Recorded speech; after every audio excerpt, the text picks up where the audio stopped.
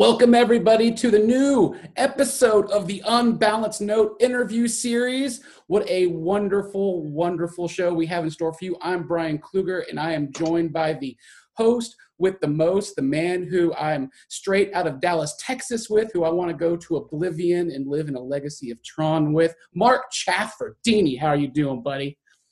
Oh, I'm feeling so good. I'm all ones and zeros right now. I'm pumped. I'm pumped too because we have a fantastic guest on the show today, an amazing, legendary U.S. champion of music and film scores, maybe the distant cousin of Martin Scorsese, the one and only Joe Trapanese. How are you doing, sir? I'm really good. How are you?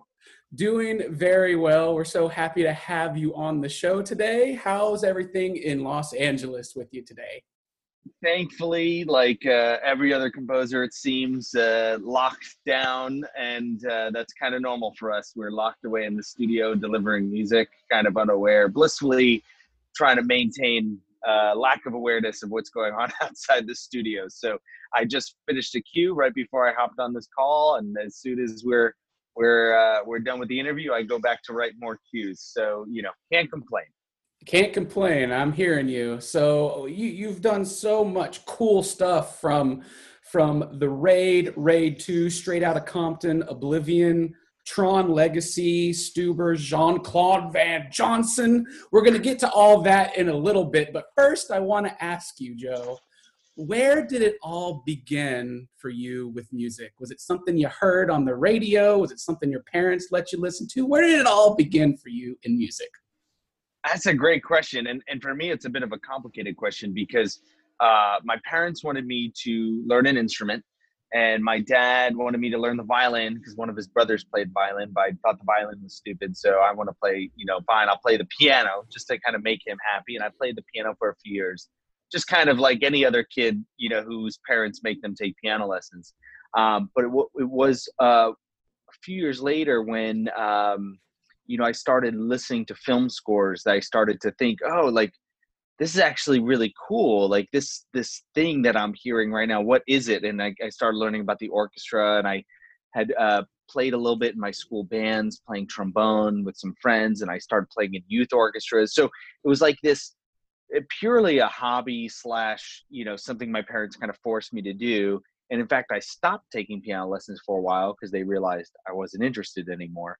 But when I started listening to film music again and started getting into, what we do, or what we do as film composers, what I do now, when I started to realize like how cool that is, I started to say, well, I want to get back into this. So I just started playing piano again on my own. My parents were awesome enough to find a great piano teacher. I had started with kind of just a basic neighborhood school piano teacher, but then they were able to find someone who was really amazing and kind of put me on the path to where I am today by finding me a composition teacher, helping me get into Interlochen for one summer and put together a portfolio and put together my college application for a music conservatory. So the reason it's complicated to tell this story too is on the side of all this, I was always just playing with computers and playing with music in computers and playing with notation software and sequencers. And, I worked a whole summer when I was 15 to buy my first synthesizer. So, at the time it felt very separate. On one side, I was like playing with orchestras and learning how to write classical music, quote unquote. But at the same time, a hobby was just kind of futzing around with electronic music. And so, it's really interesting that when I arrived in LA years later, I kind of looked back on that and said, oh, how serendipitous, that I had these two parallel tracks running, because it perfectly prepared me for what I need to do in LA. And what, film scores need right now is, everyone's looking for this hybrid sound, the sound of, you need the power of the orchestra, but you also need really cool, interesting sounds and sonic textures. So I kind of grew up without knowing it, blissfully unaware of, that I was kind of building up a really great skill set for what I do today. That's amazing. So you mentioned, what was the first instrument you learned music on? Was it the violin or the piano? It was the piano. I never played the violin. I now wish I did, because I write for violin all the time. So, it's great to understand an instrument. But luckily as a brass player, so yes, piano was first. And then in school, just to be cool, because some of my friends were joining the band, because of course that's so cool to join the school band. At least that's what I thought was cool at the time. I had a friend who played trumpet. I had another friend who played saxophone, and then I played the trombone. And so it was cool, for me to hang out with the band. And then that led to playing in some youth orchestras and stuff like that. So I played both piano and trombone growing up. Do you remember the first song you learned on the piano? Oh gosh, that's normally a great question, but for me as a total dork, it was just piano piano exercises. I didn't. It's funny. I didn't sit down because I loved hip hop music. The first music that I fell in love with, what before learning about film music, was hip hop, and so I didn't associate the piano with hip hop. So it's not like I sat down at the piano and said, "Oh, I'm going to play some Snoop Dogg." In retrospect, I should have tried, but I kind of had those things separate in my mind. So piano was one thing where I learned piano exercises and Beethoven and all the silly stuff that kids learn, Für Elise and all that stuff, but then, what I was listening to at that early time was very different. Okay. I like that. Just because I was most the same way, because I joined band in school, played clarinet and tenor sax, and I just remember listening to Beastie Boys and Digital Underground back in those days, and like, how can I play this on these instruments? I want to hear that, Beastie Boys on clarinet. So yeah, no, that's great. And so you went to school in the Northeast, right? Jersey or New York? Yeah. So I grew up in Jersey City. Mm-hmm. So high school there, all my school there. Up until I was 18, I was in Jersey City, and then I moved to New York City. I went to Manhattan School of Music, and I lived there for 4 years, going to college, and then basically right after college, coming out to LA. I miss New York now. I love the city. Now that I'm not completely broke, but when I was a completely broke student, New York started getting really difficult because it's an expensive town to hang in, and the rent's high. So I found LA, while LA is plenty expensive compared to other towns across the US. LA was a little bit more forgiving in the sense of more sun, more palm trees, more warmth. So it's a little bit easier to be broke in LA, I feel. All right, yeah. And then I guess the Jersey and New York scene had a big influence on you with music. Yes and no. It's interesting. There's plenty I owe to New York. For instance, I was an usher at the New York Phil for a while, so the ability to see free orchestral concerts was so amazing. Just kind of be able to take that all in. And then obviously growing up with New York hip hop, it's amazing that I did Straight Outta Compton. And I grew up loving, the Chronic and Doggy Style, those legendary albums. But,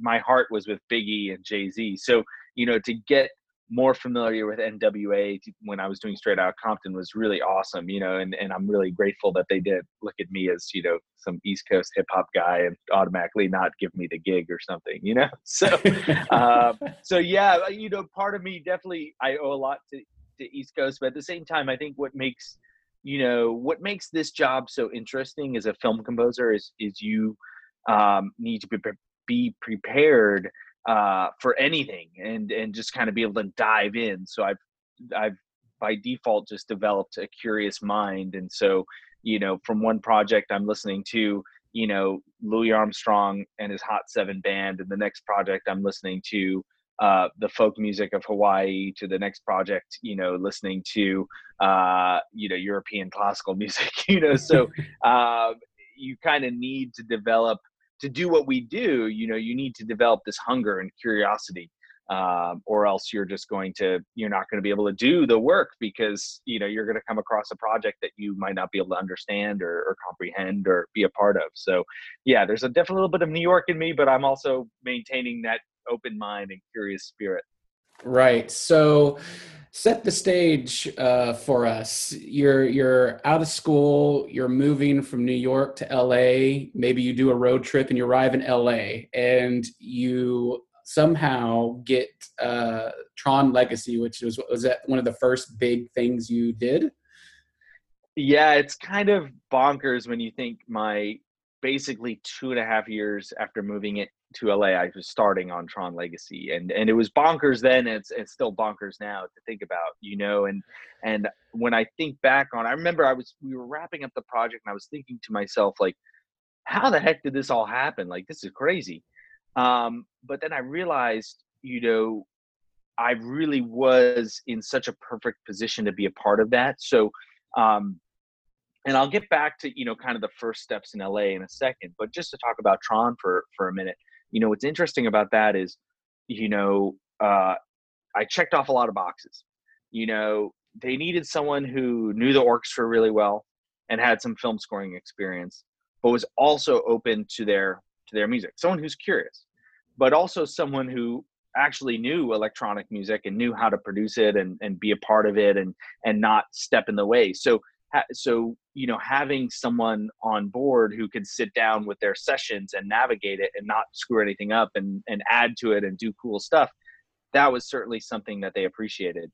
But then also, Daft Punk didn't want someone who was so entrenched in Hollywood that they would come to the table with a closed mind saying, oh, this is how we do it in Hollywood. Here it is, guys. I'm going to do it this way. They wanted someone who wouldn't mind thinking outside the box and thinking, like, obviously it's a film score. We need to serve as a film score and do certain things. So obviously, people have pointed out, oh, there's some film scorey things in there. It's like, yeah, it's because it's a film score. but they wanted someone who wasn't going to say, hey, this is just how we do it and just put them in a box. And then finally, look, Disney, this was a 2-year process. They wanted to start someone early.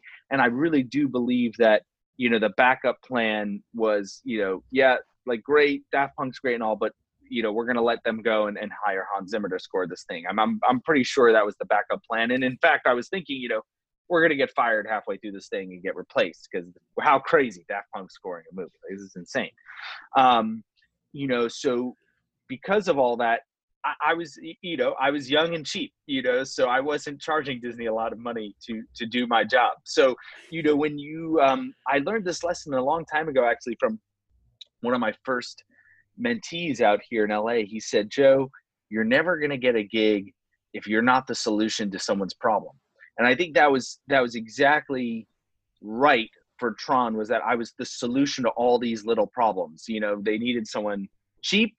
Daft Punk wanted someone outside the box, young, not completely entrenched in their ways, but they also wanted someone who knew what they were doing. And so I fortunately had the right set of skills, plus the right, and I was at the right place in my career to do that. So things really lined up. But to get back to your initial question about LA, yes, there was a bit of a road trip.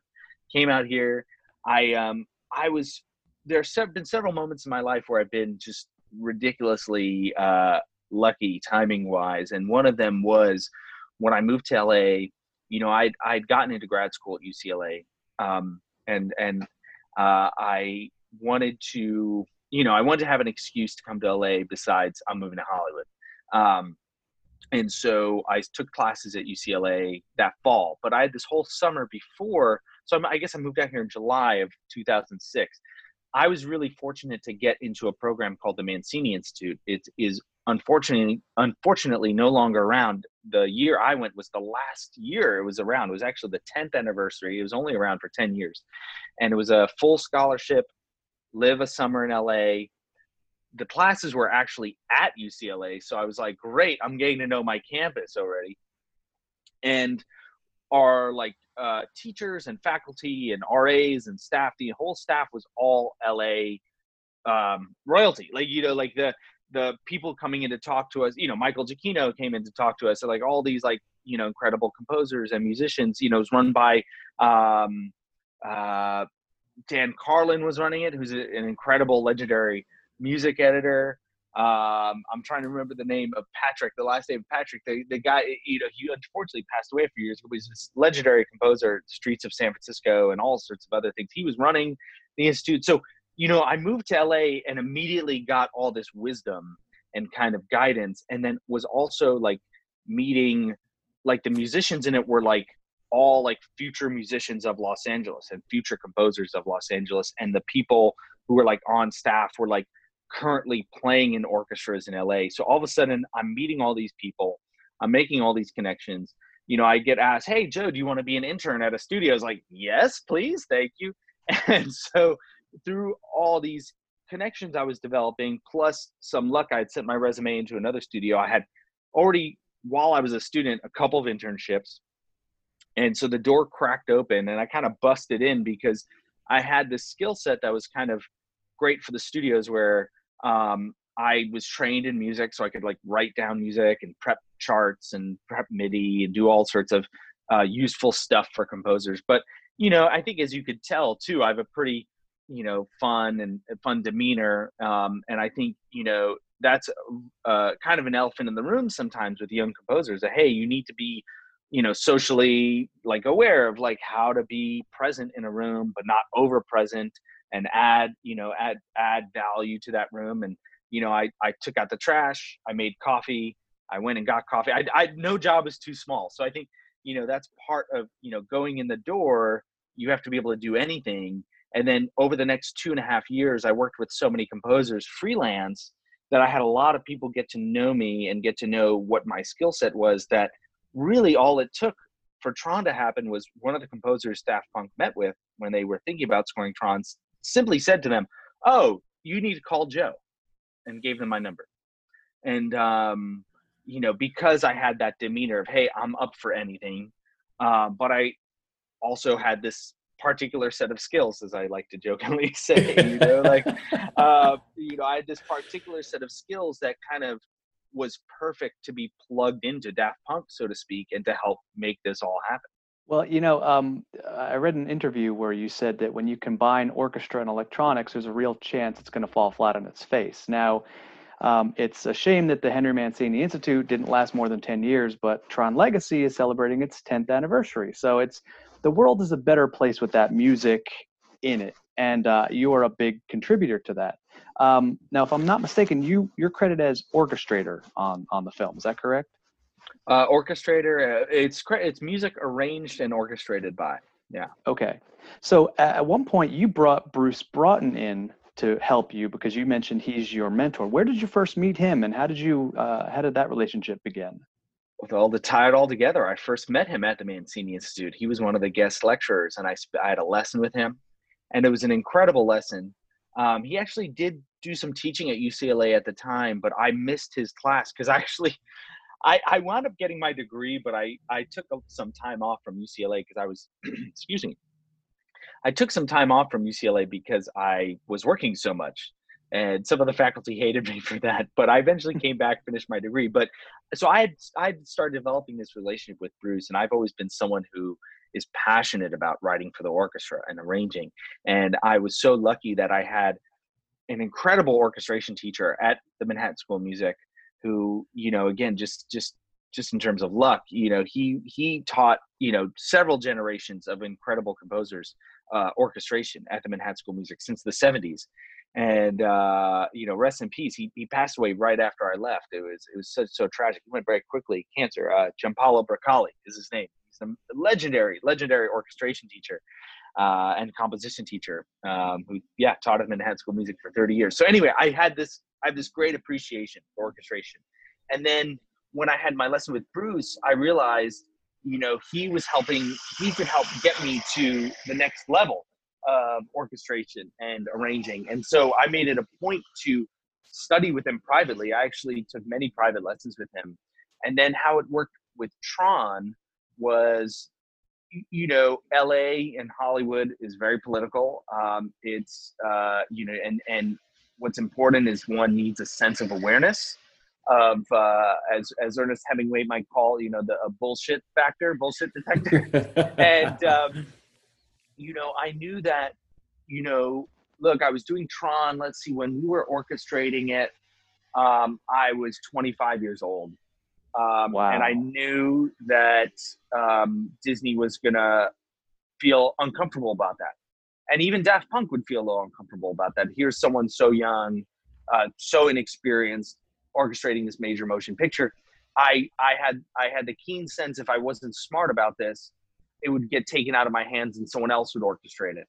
And I didn't want that to happen because Daft Punk and I had already done such a good job protecting this music and developing this music from the ground up. However, talking to Daft Punk about this too, they said to me at one point, hey, wouldn't you benefit from working with an experienced orchestrator?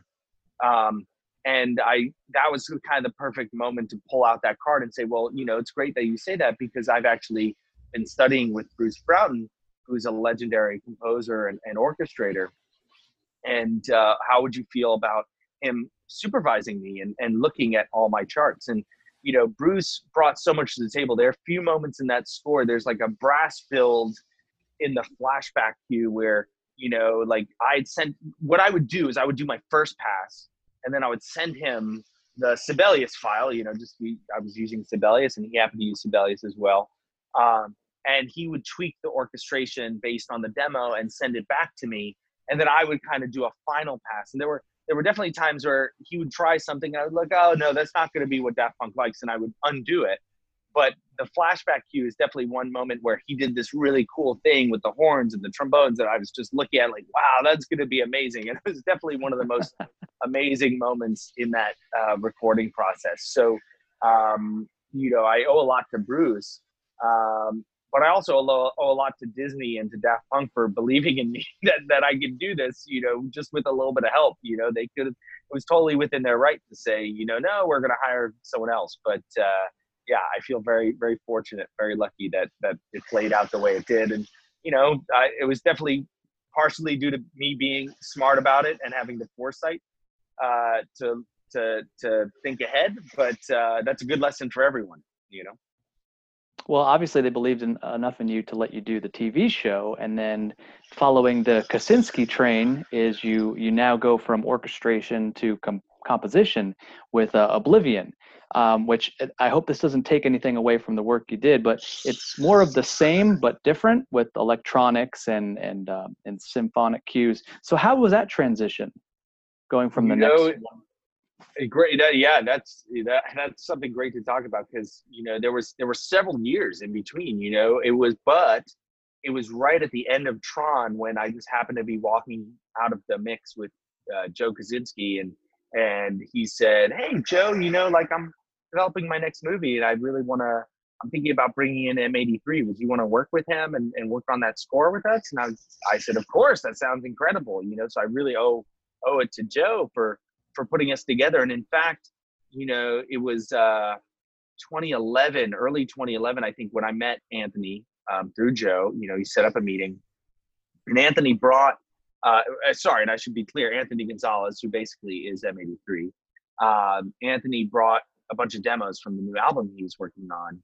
And he said, "Yeah, I need orchestra for this." And I said, "Oh, I'd love to work on this with you. I'd love to provide the orchestra." And so, even before we did anything on Oblivion, we developed a working relationship, working on his album, recording the orchestra for that.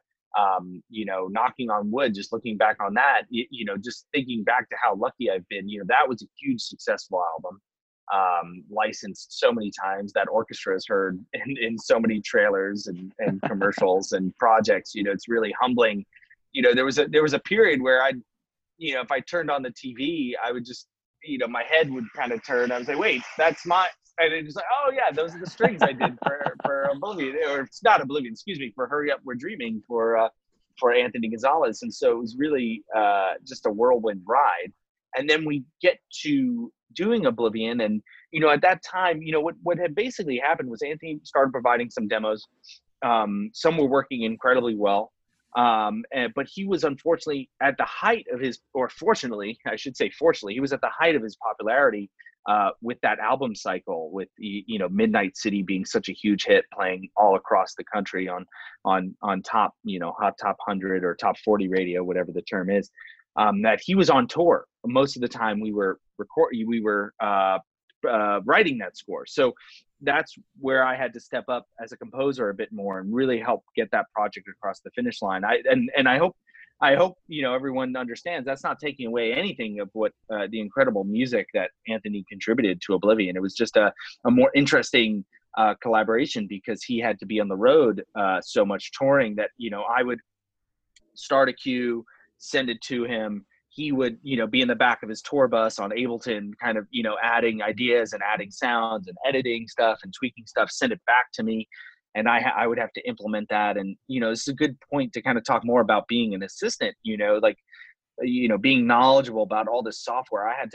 I was using about 3-4 different kinds of software to kind of interface with Anthony on Oblivion. And so it's a great point to say, hey, yet another reason why I was perfect for the job, but also for anybody listening who's an aspiring film composer, knowing all this kind of software makes you really valuable to the process, because I was able to work in Ableton Live, work in Logic, work in Pro Tools. My music editor at that time, he was in Pro Tools, I was in Logic, Anthony was in Ableton. So, we're crossing the streams here between all this different software, trying to make this score work. And at the end of the day, it worked great, but it was definitely a lot of heavy lifting on many people's part. Well, I love the Oblivion album, and Brian and I do a lot of interviews with composers who have Mondo releases, and the Mondo release of Oblivion is just phenomenal. The packaging really does the music justice, and vice versa. But one of the things that we like to do is when we talk to composers is ask them questions behind the scenes and things that what makes one project very unique from another. And one of the ones that stands out in your resume is The Raid. And that having been scored by an Indonesian composer before Sony acquired it, how did you even think or want to, score it? Did you watch and listen to the music? Did you watch it without the music? What was that process like? This is a great story to tell because, The Raid was a bit of a whirlwind. The movie was already very highly regarded internally at Sony, who had picked it up. And, they were thinking of, what can we do to make this American release more special? And so the music team had the idea of, let's get like a really cool artist like Mike Shinoda. Like the music supervisor was a big fan of Fort Minor, which is one of Mike's solo projects. And Mike had seen Tron in IMAX while he was on tour in Australia the previous year. And I also just happened through my agent to meet with that music supervisor just as a personal meeting. Like, my agent said, you guys should meet, and I think they had in mind, the music supervisor had called my agent and said, might want to talk to Joe about this. So, it's just a general meeting, get to know each other. And so it was this crazy moment of triangulation, which, and yet another good lesson to know, like, things usually don't happen when it's just one-to-one. It really helps to have multiple points of contact, meaning, Mike went in to meet on the project, and this is Keir Lehman, music supervisor who was at Sony at the time, said, Mike, do you need help scoring this project? What do you think? And Mike said, yeah, I'm really going to need help. You just saw Tron and it was like the coolest thing ever. Who's the guy who did that? And so it was this perfect moment that, Keir was like, I just was talking to him about this, Joe, like, let's make this happen. So, we didn't watch the film with the original score. We got the film without any score and just dived in and scored it. And, it's a miracle it all worked out because we kind of just dived in scoring it on our own. Mike has incredible sensibility. He definitely like undersells himself saying, I really need help. I've never scored a film, but no, he has like great dramatic sensibility. So he would score scenes and I would look at them and be like, this is great. I'm just going to add this. I'm just going to add this or that. And what was really fun about that process was when I ran out of ideas, I would send a cue to him. And when he ran out of ideas, he would send a cue to me. And so we had this really cool flow going where we were definitely, I would approach some scenes, he would approach others, and then we'd flip off and trade. And so there's a bit of me and a bit of him in every cue, which was just so, again, just thinking back to that was 2011. I was barely 26, 27. It's amazing to think back to doing that at that age and on a film like that. but here's what's interesting. So, we go through this, we send the music to Gareth, the director. He had a few notes, but was really happy. And, and I think rightfully so, because he was already in Indonesia. He didn't want to rock the boat. He knew Sony was taking, the reins with, rescoring this quote unquote. And for me as a film composer, I kind of feel terrible, like replacing another film composer. I mean, that is, not something I try to do. That's not something I aim to do, is to replace another composer. It was just obviously the situation I was put in. So cut to, I think it was South by Southwest. So we're in Austin, doing some interviews. And at that point I met Gareth, the director, several times, first at Sundance and now at South by. How amazing to have this adventure. And we were in an interview and someone had asked him, oh, so you scored this film twice, you had the score with your Indonesian composers, they're a duo, down in Indonesia. And so you scored it with them and you've scored it now with Mike and Joe. Which one is your favorite score? Which I think was, kind of a funny question for someone to ask, it's like, what is this director going to say? And he said something really interesting. He said, my favorite score would be bits of both. He said there are parts of the quote unquote American score that work great, but there are parts of the Indonesian score that I miss. And I thought that was such a great answer. And, I kind of put that in the back of my head, like, oh, that's so interesting. So cut ahead a couple years to Raid 2. And Mike is busy on his album, with Linkin Park. He's unable to be a part of it. So Gareth calls me and says, hey, Joe, how would you feel about working with my Indonesian composers? And I said, yeah, like, let's do it. How fun is that? I don't know anyone in Indonesia. Gareth, yeah, sure, I know Gareth, but he's Welsh. He doesn't really count. So that was Raid 2 was actually some of the most fun I've ever had, because it was compressed into 4 weeks. It was insane. The composers got an Airbnb right down the street from my house. Gareth got another Airbnb also in the neighborhood, and he's editing the movie on his laptop, sending us cuts. We're scoring from about 10 a.m. to 6 p.m. every day. The composers, we're all in the same room. This is nuts. I'm on speakers. One of the other composers is on, we had rented an iMac and we put a bunch of plugins on it, and he had headphones, and the other composer had his laptop, and he had headphones, and we would literally be working on 3 cues at once. And then they would print them off as audio, and I would bring them into my main system. And like at 6 p.m. or so, we'd flip over into saying, we need to finalize these cues. So we'd all work together, and I'd add some sounds. They would mute some of my sounds. We would do all this crazy stuff. And then, around that same time, Gareth would come over with his laptop. He would be editing the film in the back of the room. He would be editing the film sometime. We were like, hey, Gareth, we need to work, just don't bother us right now.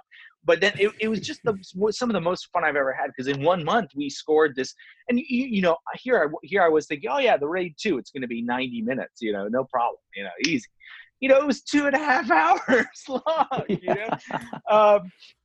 so there was a lot more music, a lot more stuff to be done, a lot more, but man, that film, I was kind of blindsided by how cool that film was. I remember watching it going, wait, what is Gareth trying to do here? And then like, only after several weeks did I realize, like, this is amazing.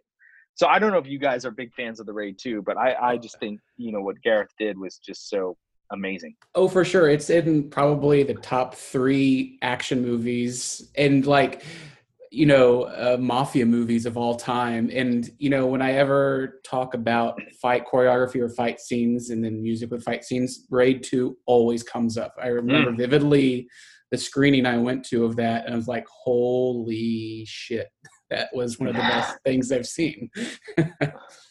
That's great to hear. And part of that is due to how Gareth films. When they did the Raid movies, they would spend months choreographing and working up to the shoot, which I find really refreshing, because so many films, they just kind of, they don't wing it. They obviously plan things and have previs, but so many quote unquote big budget American, whatever, blockbuster movies, the script's changing forever and things are always in the air. And so many of these fight scenes, you look at, and not to rag on Marvel or anything, but a lot of those fight scenes, are just pure VFX, you know? So to see a filmmaker working in a way where they are literally spending months with the actors choreographing, but also the crazy thing is, you know, everything they're doing is so rhythmic based. So first of all, the fight has an inherent rhythm. So for them to properly learn their moves and to work with each other, each fight has a rhythm where there's a feel and a groove to each fight and how they're punching and blocking and doing all this stuff. So there's that. Secondly, Gareth is with, I forget, you know, whether it's a Canon or whatever, he's got, you know, a simple camera setup, and he is filming these as they rehearse and then editing them. So he is basically not only rehearsing the fight, but he is rehearsing the film. He is rehearsing the cuts. So by the time he's shooting, quote unquote, the final, he's already done it before. He's already edited this before. So when we get the cut, when we get the edit, it is so precisely edited that there is this internal rhythm that, you know, what I would find is to approach a fight scene in the Raid 2, I would watch it 2 or 3 times, kind of learning the internal rhythm, tapping to it, or like, you know, just kind of understanding the cuts.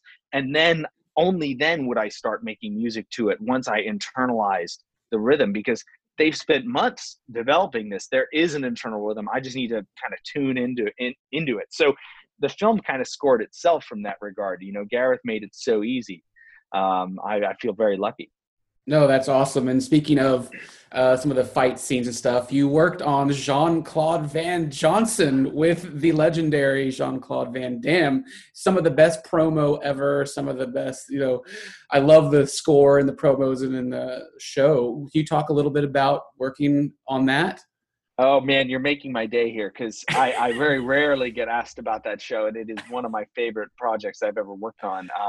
You know, I think unfortunately it was just kind of a victim of, you know, early Amazon. The score itself is available only on Amazon, so you can't get it in Spotify or iTunes, which is a little heartbreaking for me. Because I'm so proud of that score. You know, I got called in to work on that. You know, let's do an edit here because I'm so spaced out. Oh, Peter Atencio. So I got called in to work on that by Peter Atencio, the filmmaker who was a fan of The Raid and other projects I've worked on. And, you know, he sat me down, read a script, watched some early footage. And, you know, it just kind of struck me right in the heart, because this wasn't like an 80s throwback. It was like a late 80s, early 90s throwback to like kind of the golden era of Jean-Claude Van Damme and like the movies that, you know, I grew up watching Bloodsport and Yes. Kickboxer, you know, so, you know, to kind of see that, you know, I actually like went on a deep dive. I pulled out, you know, I think I mentioned early in our interview, you know, how I spent a whole summer saving up to buy, you know, my first synthesizer.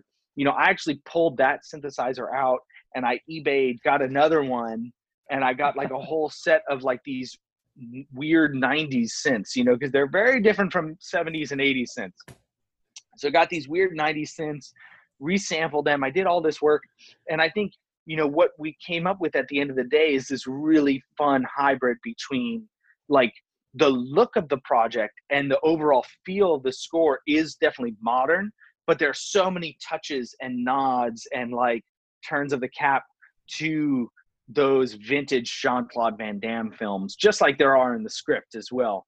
And it also helps to have an actor who loves to make fun of himself. You know, I don't know if you've seen it, but I actually, you know, remember going to the theater to see JCVD in 2008. Yeah. Yes. Which was incredible. So, you know, I was already very well aware of his vibe and you know, what, you know, he like, you know, he knows exactly who he is. And I was just so thrilled that Peter asked me to be a part of this. And then to get to know Dave Callahan and the producers over at Scott Free, it was a very special, like, if I can recall correctly, it was like a summer to do the pilot, and then we had to wait a while. And then I think it was like later that year to do the rest of it. And it was only 6 episodes. And the funny backstory about that is, you know, Peter and Dave, you know, so Peter Atencio and Dave Callahan, you know, this was kind of their brainchild. And, talking with them about this was so much fun because they are very similar to me. We're all around the same age. We all have these memories growing up with Jean-Claude Van Damme. And, we're all kind of having this conversation about, this is not a multi-season thing. This is like one crazy season. And we were like, if we're a huge hit, like, we don't know what we're going to do for season 2 because, like, this is just so bonkers, But, lo and behold, Amazon puts out Jean-Claude Van Johnson season 1, and we're like, season 1, okay. And it wasn't a huge hit, unfortunately. And so, then the news comes out, we're canceled. And it's like, come on, we were never planning on season 2 anyway. So, like, let's just enjoy this magical, like, little time machine box we created, So yeah, it's something I'm very proud of to this day, and I wish more people got to know. So if any listeners out there if any of this sounds interesting, go dig it out on Amazon Prime. It's really fantastic. For sure. And did you get to talk with Jean-Claude at all? I had one opportunity to do that, and I totally blew it because as film composers, the funny thing is, film composers, I get asked sometimes, hey, Joe, like, film composers are notorious for doing, all these projects at once. Do you just do one project at a time? And I say, I try. Like, I do my best to, like, arrange my schedule. But inevitably what happens is, you do your best to arrange your schedule, and then everything goes to hell because, like, when you're in post kind of expands and compresses. They say, we finish the shooting in January and the film comes out in December. And inevitably they'll say, we're going to wrap in July. And so you plan your schedule. Oh, we're going to go until July. And then they go, well, visual effects are taking too long. We needed to do a reshoot. No matter how good the movie is, by the way, the movie could be a masterpiece. It's just inevitable that, it expands to take up more time. That's just how it is. And so, you thought you would be done in July. And lo and behold, the film comes out in December. You're not going to be done until October, probably at the earliest. So, that's what basically happened. I was, get a call, Joe, come to the wrap party. JCVD is here. And I'm like, I need to deliver cues. I'm I'm locked in the studio, working on something else. So, it was a bit heartbreaking, but that is unfortunately the reality of the film composer. We tried dedicate ourselves to one project at a time, or at least I do. But then inevitably, things crash into each other. Like, for instance, the Raid 2, there were a few weeks on that project. I was talking about this magical month. I think the first 2 weeks of that month, I was getting up at 5, 6 in the morning to finish a video game project. So by the time the guys would come over at 10 a.m., 11 a.m., noon, I would be free to work all day with them. So it was a bit of madness, but that is unfortunately what tends to happen with our jobs, especially in post-production. My friend said to his kid, his kid was like, oh, I'm thinking of being an editor. And he said, no, like, go work on set, because set, like, they can't extend production 2 months. That just doesn't happen because the actors aren't available and it's too expensive. But post-production, they could just say, screw it, let's just go another 2 months. One of the projects, trying to loop back Disney into this, one of the projects recently you had was Lady and the Tramp, and that involved you dealing with Charlie Bean and developing the musical palette for this, which was New Orleans based, and tried to capture some of that Disney magic. Can you bring us on like a little road trip of trying to bring 2 different musical styles together for this love story? That's really an awesome project to talk about. And it all goes back to Tron, right? Because Charlie Bean is the incredible showrunner and animator of Tron Uprising. So that's the connection there. And it was really awesome to get that call from him because, repeat customers are great. It really is a vote of confidence in your work, when that happens. And then also to have Disney support and really, it was really interesting to graduate, so to speak, into a film like that with Disney, where Disney really, from the beginning, was confident in what I was doing and encouraging and allowing us to do all sorts of incredible stuff. Like, before I wrote a note of the score, we went down to New Orleans, and this is before the film was even shot. We went down to New Orleans to capture some music. Part of that, obviously, because, I jokingly call Lady and the Tramp one song short of a musical, because there are several songs. And so, it was one of these moments where, coming off of Greatest Showman, coming off on some other musical projects. It was really rewarding to kind of be able to, you know, not only score the film, but to produce the songs and to kind of help oversee like the gathering of all the music together. But really it started with me and Charlie hanging out at our local bar, because he used to live right down the street from me. So, you know, we have this local dive bar that we love hanging out at, where it's like us and a bunch of truckers, essentially. And the beer is very cheap. And so, you know, we would just sit down and, excuse me, we'd sit down and just talk about, hey, you know, why is this movie going to exist in 2019? You know, like, you know, how do we make ourselves relevant again? How do we make the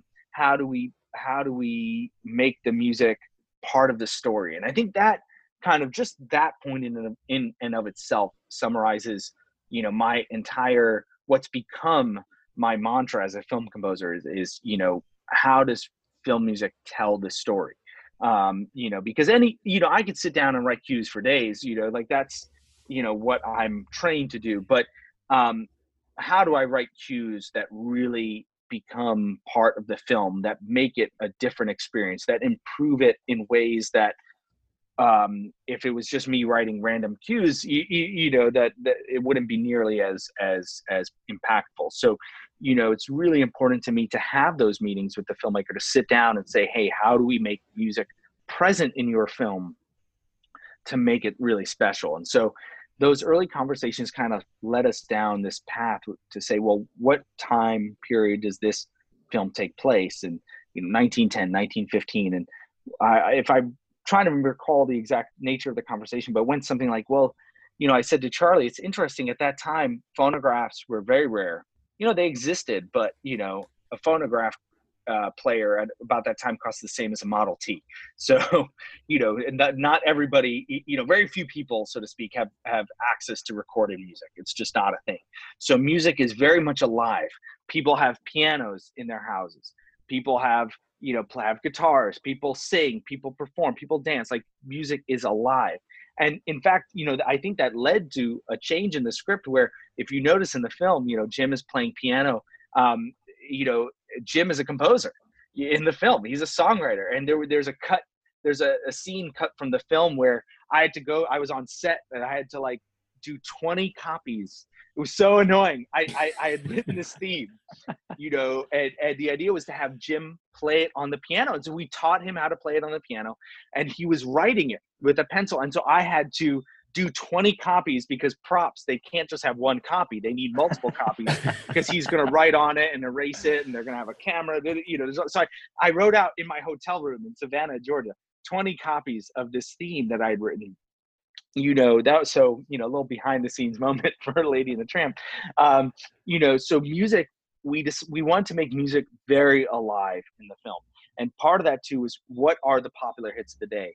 And, you know, that led us to New Orleans, that led us to Louis Armstrong, that led us to early, you know, Black American music, early jazz. You know, it was really like this magical moment for me, because, you know, like I like to say to people, you know, we're nothing if not authentic. So it's really important for me to engage with, you know, we engage with an arranger and producer who works a lot in New Orleans, named Sarah Morrow, who produced who's produced a lot of music down there, a lot of Dr. John's music actually, and, you know, has connections to all the musicians. So she was able to help line up a studio. I'd never been to New Orleans before. I didn't know any musicians there. So she was able to line up a studio, gather together like the all-star, the most amazing band of musicians I've ever had in front of me. I think, you know, from Nicholas Payton on trumpet, Lucien Barberin, rest his soul, on trombone. He just passed away a few months ago. You know, just this amazing group of musicians who literally from the time they were, you know, they could walk, had been living, breathing, eating New Orleans music. And, you know, one of the things we did was say, okay, he's a tramp. Can we pretend that this song is a standard from 1910? And can we play it like that? And of course, you know, that's what they did, you know, and so that's why, you know, the song is what it is. And you know, what's so fun about that is we then were working with Janelle Monáe's team. Nate Wonder was present at those sessions, helping to produce that song. You know, he and Janelle ultimately produced that song for the film, and he was there overseeing the recording of that. And so that song became like a mashup between, you know, music of New Orleans in 1910, black music from New Orleans of 1910 meets, you know, current pop music. And so, you know, oh man, it was, you're just helping me relive this awesome, you know, moment in time of my life where I got to like really dip into this amazing, authentic music. And then, you know, what I was able to bring to the table was, you know, from Lady's point of view, she is raised in this upper middle class household, very proper, very trained. You know, what music is going to represent her? Well, you know, we decided that's going to be classical music. You know, so you know, it's going to be more refined. So I was looking into, you know, Americana, Aaron Copland, early, you know, basically early American classical music.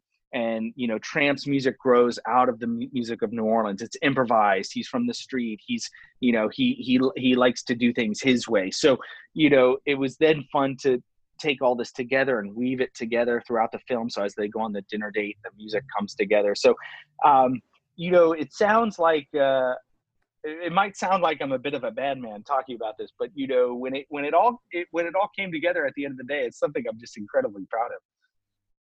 That's awesome, and it was a good juxtaposition of themes, so I enjoyed it. Awesome. Yeah, it's obviously very different from The Raid and Oblivion and Tron, you know, but it is something, you know, how lucky am I that I get to, you know, kind of hop between these really cool projects, you know, and then really have such an exciting time in the studio where I don't do the same thing twice. Sometimes I say, can't I just do the same thing twice so I don't have to work so hard every movie, you know, like, can I just take the sounds from that movie and put them in here? But, you know, then I'd be bored, you know, so it's just so rad that, you know, I'm on to my third project this year, my third big project of the year. And, you know, each of these three projects I've done have been so incredibly different from each other and have required a completely different palette of sounds and musical ideas that it just keeps me on my toes, keeps me excited, keeps me interested, and keeps, you know, musicians employed too. It's awesome to kind of work with all sorts of different musicians providing all sorts of different ideas and textures. So how lucky. No, that's great, because I think, you know, when you say stuff like that, I think of Stanley Kubrick, who made a movie in a different time period, a different theme, a different genre. And, you know, with you, Joe, going from, you know, the big action movies to something very New Orleans romantic, movie about dogs, to Arctic, to Oblivion, and even to Kelly Clarkson, you have a very diverse resume, and that's like really cool to keep learning and keep doing and succeeding in all of that music. I think that's great. Oh, it's so great to hear you say that, because, you know, you really just summed up the line I'm walking down. You know, I'm walking down this interesting line between, you know, on one side you have the art, you know, the art scene, the art music of Stanley Kubrick, you know, like you mentioned Stanley Kubrick, but, you know, there's all sorts of films and projects we can mention that are very quote unquote artistic, but, you know, might not have as broad of an appeal. And obviously on the other side, you have maybe the Marvels of the world and, you know, kind of the things that have such gigantic appeal that, you know, you know, I never want to say anything negative, but sometimes it's hard to find the really bold artistic choices that are being made in that kind of filmmaking. So I'm trying to walk this line, you know, that has broad commercial appeal, but also has really cool artistic choices, really bold artistic decisions that kind of tug at the audience, that force the audience to think about something. So, you know, sometimes I fall down on one side or the other, but the perfect project to me is something that kind of really just walks that tightrope. I think for instance, Tron is a really cool example of that, where, you know, you have these really cool artistic things that are being done, but at the same time, man, grab your popcorn. This movie's going to be a lot of fun, you know? So it's really exciting when I get to do that. No, that's great. I want to jump into some really fun questions with you. So one of them is, what is your most thrilling music experience, both as a talent, as a composer, musician, and as a fan? Oh, wow. That's a great question. That is a really great question.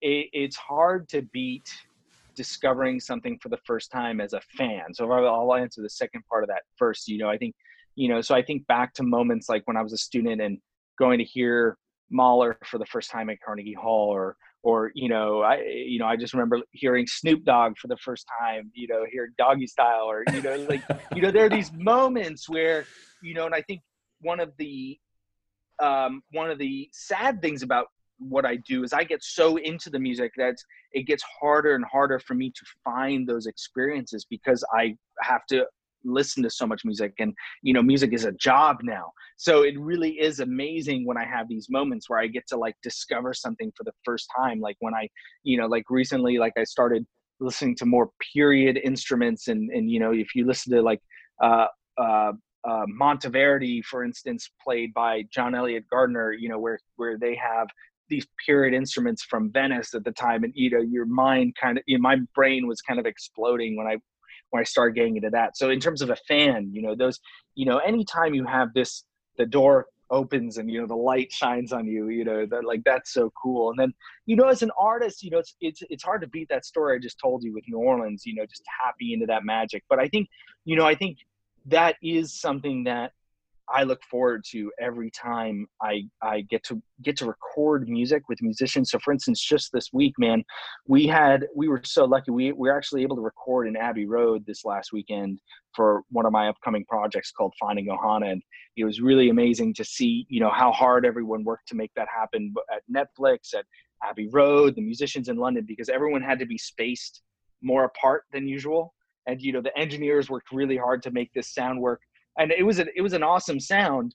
And, it was frustrating that I couldn't get on a plane and go to London and be there and conduct. But, we were sitting in my studio with a direct feed, listening live, and able to give feedback that way. But my mind kind of exploded when I, heard how hard these musicians were working to make this session happen, especially right now in the current crisis we're in. And, and to still make the magic happen. It is amazing when you think of the musicians we work with, that they spend their whole lives being able to essentially like flip a switch and turn something into a record. It's incredible. So professionally, that's what gets me each time, the incredible musicianship we have access to. Awesome. That's really cool. Another fun question for you. What is the most curious album or recording in your collection? The strangest? Oh, the strangest. Yeah. I'm looking back, I spent time years ago digitizing my entire collection, but I still have a few CDs behind me. I think if I walk back here, this is one of those things where I have so much stuff, it's just hard to remember what's what. But here, I just pulled this one cool record out I got back in high school, Sonalia. And it basically is an attempt to recreate ancient Roman music.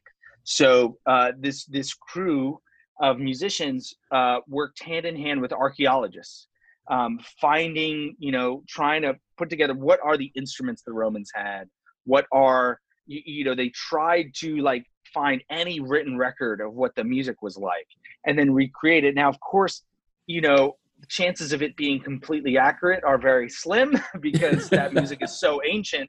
It's really hard. It's really hard to recreate, but the fact is, it is a dope record to check out. So yeah, Sonalia. When was that released? I got this in high school. I think this is from 1999. Well, I thought it was 1996. Okay. So really cool, huh? That is awesome. Now I'm really interested in that. That is a yeah, most curious album. That is great. I'm assuming it's on Spotify now, but maybe not. Maybe it's only available on this digital this real physical copy here. Who knows? That's great. And another one. Let's see. Can you list a few of your few scenes from film, music moments specifically, that have always stuck with you? Like you saw a long time ago, like there's a big music moment in a film, like the scene. Man, this is an interesting topic because as we all know, Joe Kosinski is off making Top Gun, and I'm not doing it, which is a bit heartbreaking to me. But at the same time, I think it's also really exciting to hear what Harold Faltermeyer is doing, with Hans Zimmer on that. And it was interesting. As a kid, probably saw that movie about 80 times. You're speaking Mark's language. Oh, excellent. So, I think it was right when I found out Joe was doing Top Gun, I watched it again. I hadn't watched it in years. And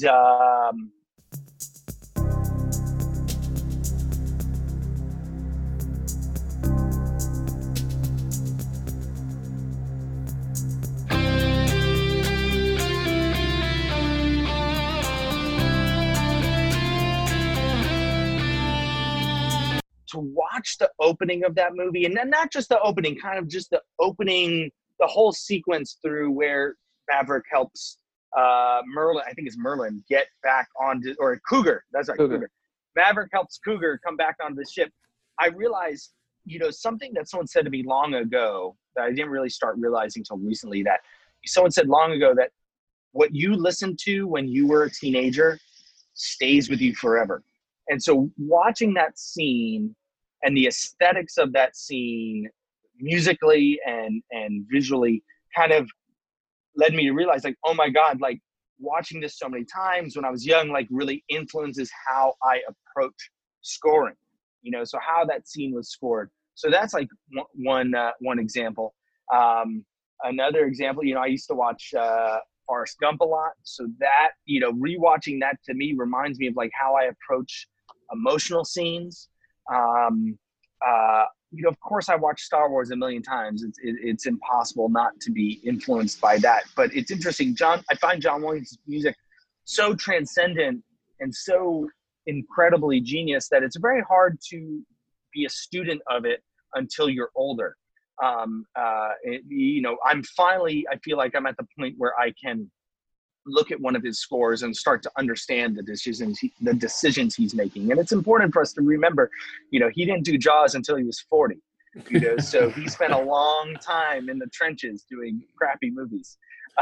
So anyway, just a little side note, but there's a lot, I feel lucky. Oh, another one, Independence Day, man. Well, I used to watch that movie so often. So, hearing kind of, how David Arnold approached those scenes, hearing how Nicholas Dodd orchestrated things, like whenever I watch that movie again, it's like sometimes seeing a mirror up to, some of the decisions I make, it's kind of crazy. Oh, that's great. That's great. And I like how you brought up John Williams in Star Wars, because I think there's a video online of you playing the Imperial March in different octaves, and how one can be very menacing and one can be a little lighter, but you just know it's Darth Vader. That's right. It's like a bonus from the Score movie, I think. Yes. No, that was great. I thought that was a really cool explanation on how, scoring works. It does, man. It's interesting. Like, one of the most important things I've learned is not to overcomplicate things. If you have a cool theme and it works and you need it to be lighter, well, just play it higher. We need it to be darker, play it lower. It's important. We have to deliver so much music. It's important not to get, I think that's been one of my challenges, because I'm walking this line between, I'm trying to do really cool artistic things, but I'm also trying to have people, eat a lot of popcorn. It's walking the line between, making something artistic and cool and sophisticated, but as another great Hemingway quote, the ultimate simplicity is the ultimate sophistication. There you go. Mark, any final questions? Well, yeah, I was gonna comment on the Score movie. I've gotten to know the guys who put that together, and but between the Score movie and the Score podcast, and now this John Williams, blockbuster podcast that they're doing, it's trying to do great efforts to bring more film music and stories between the composers and the filmmakers out into the public. And I just think that what they did is great, and I was glad you were a part of it.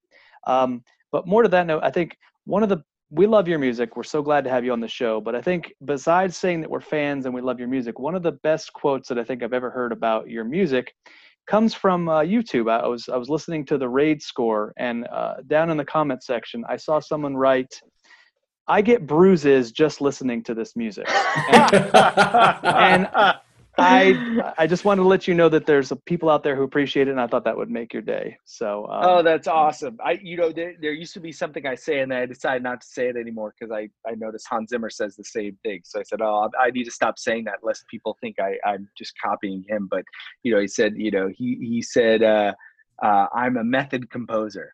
And, he says it in jest and I say it in jest too, but it really is important, I feel, at least for me to be able to do the art that I do, is to really dig into a movie properly, to really understand a movie and to allow the music to come from a place within the movie rather than outside of the film.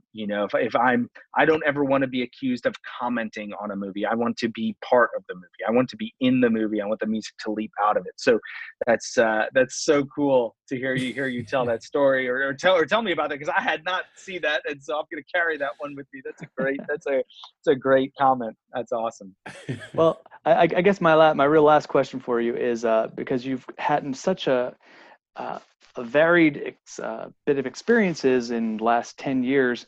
What score do you think has lined up as closely at the end than from when it started?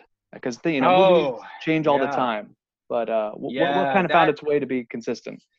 That's a great question, because I think I've said in other interviews how, when you start a film, you have this baby and you're trying to grow this baby into something beautiful. And sometimes you just get thrown off course and you're not able to reach it. I'd say Arctic is very close to what we had initially envisioned for that film.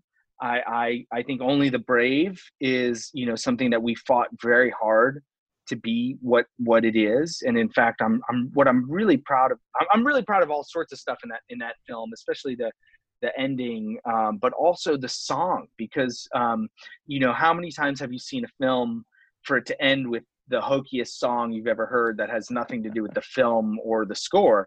Well, to me, the song we have in Only the Brave really achieved something really powerful, in that it is the theme from the film. It grows out of the film. It's the same textures and sonic ideas that were started in the film that just seamlessly go into this really powerful moment. And so, I'm really proud that we're able to protect that baby. Sometimes it's easier than others, but that was a hard one with the kind of notes we were getting to kind of be able to get that one over the finish line. But I'm very proud of that. I know Joe's very proud of that one too, that film. So yeah, there are, filmmaking is messy. I think Jean-Claude Van Johnson is close to what we had set out to do. I think that's due to Peter Atencio and Dave Callahan being like huge supporters of the score and fighting for it. And there are definitely, I've been lucky to say that there are more of those cases than not in my repertoire, thankfully, where, because of the nature of the filmmakers I get to work with, because of my, the amount of work I do on the front end, so to speak, when things get crazy towards the end, hopefully we've been able to maintain the artistic integrity of the film. But yeah, unfortunately there are some where, you can't. So we won't talk about those, but that is a great question. Well, great.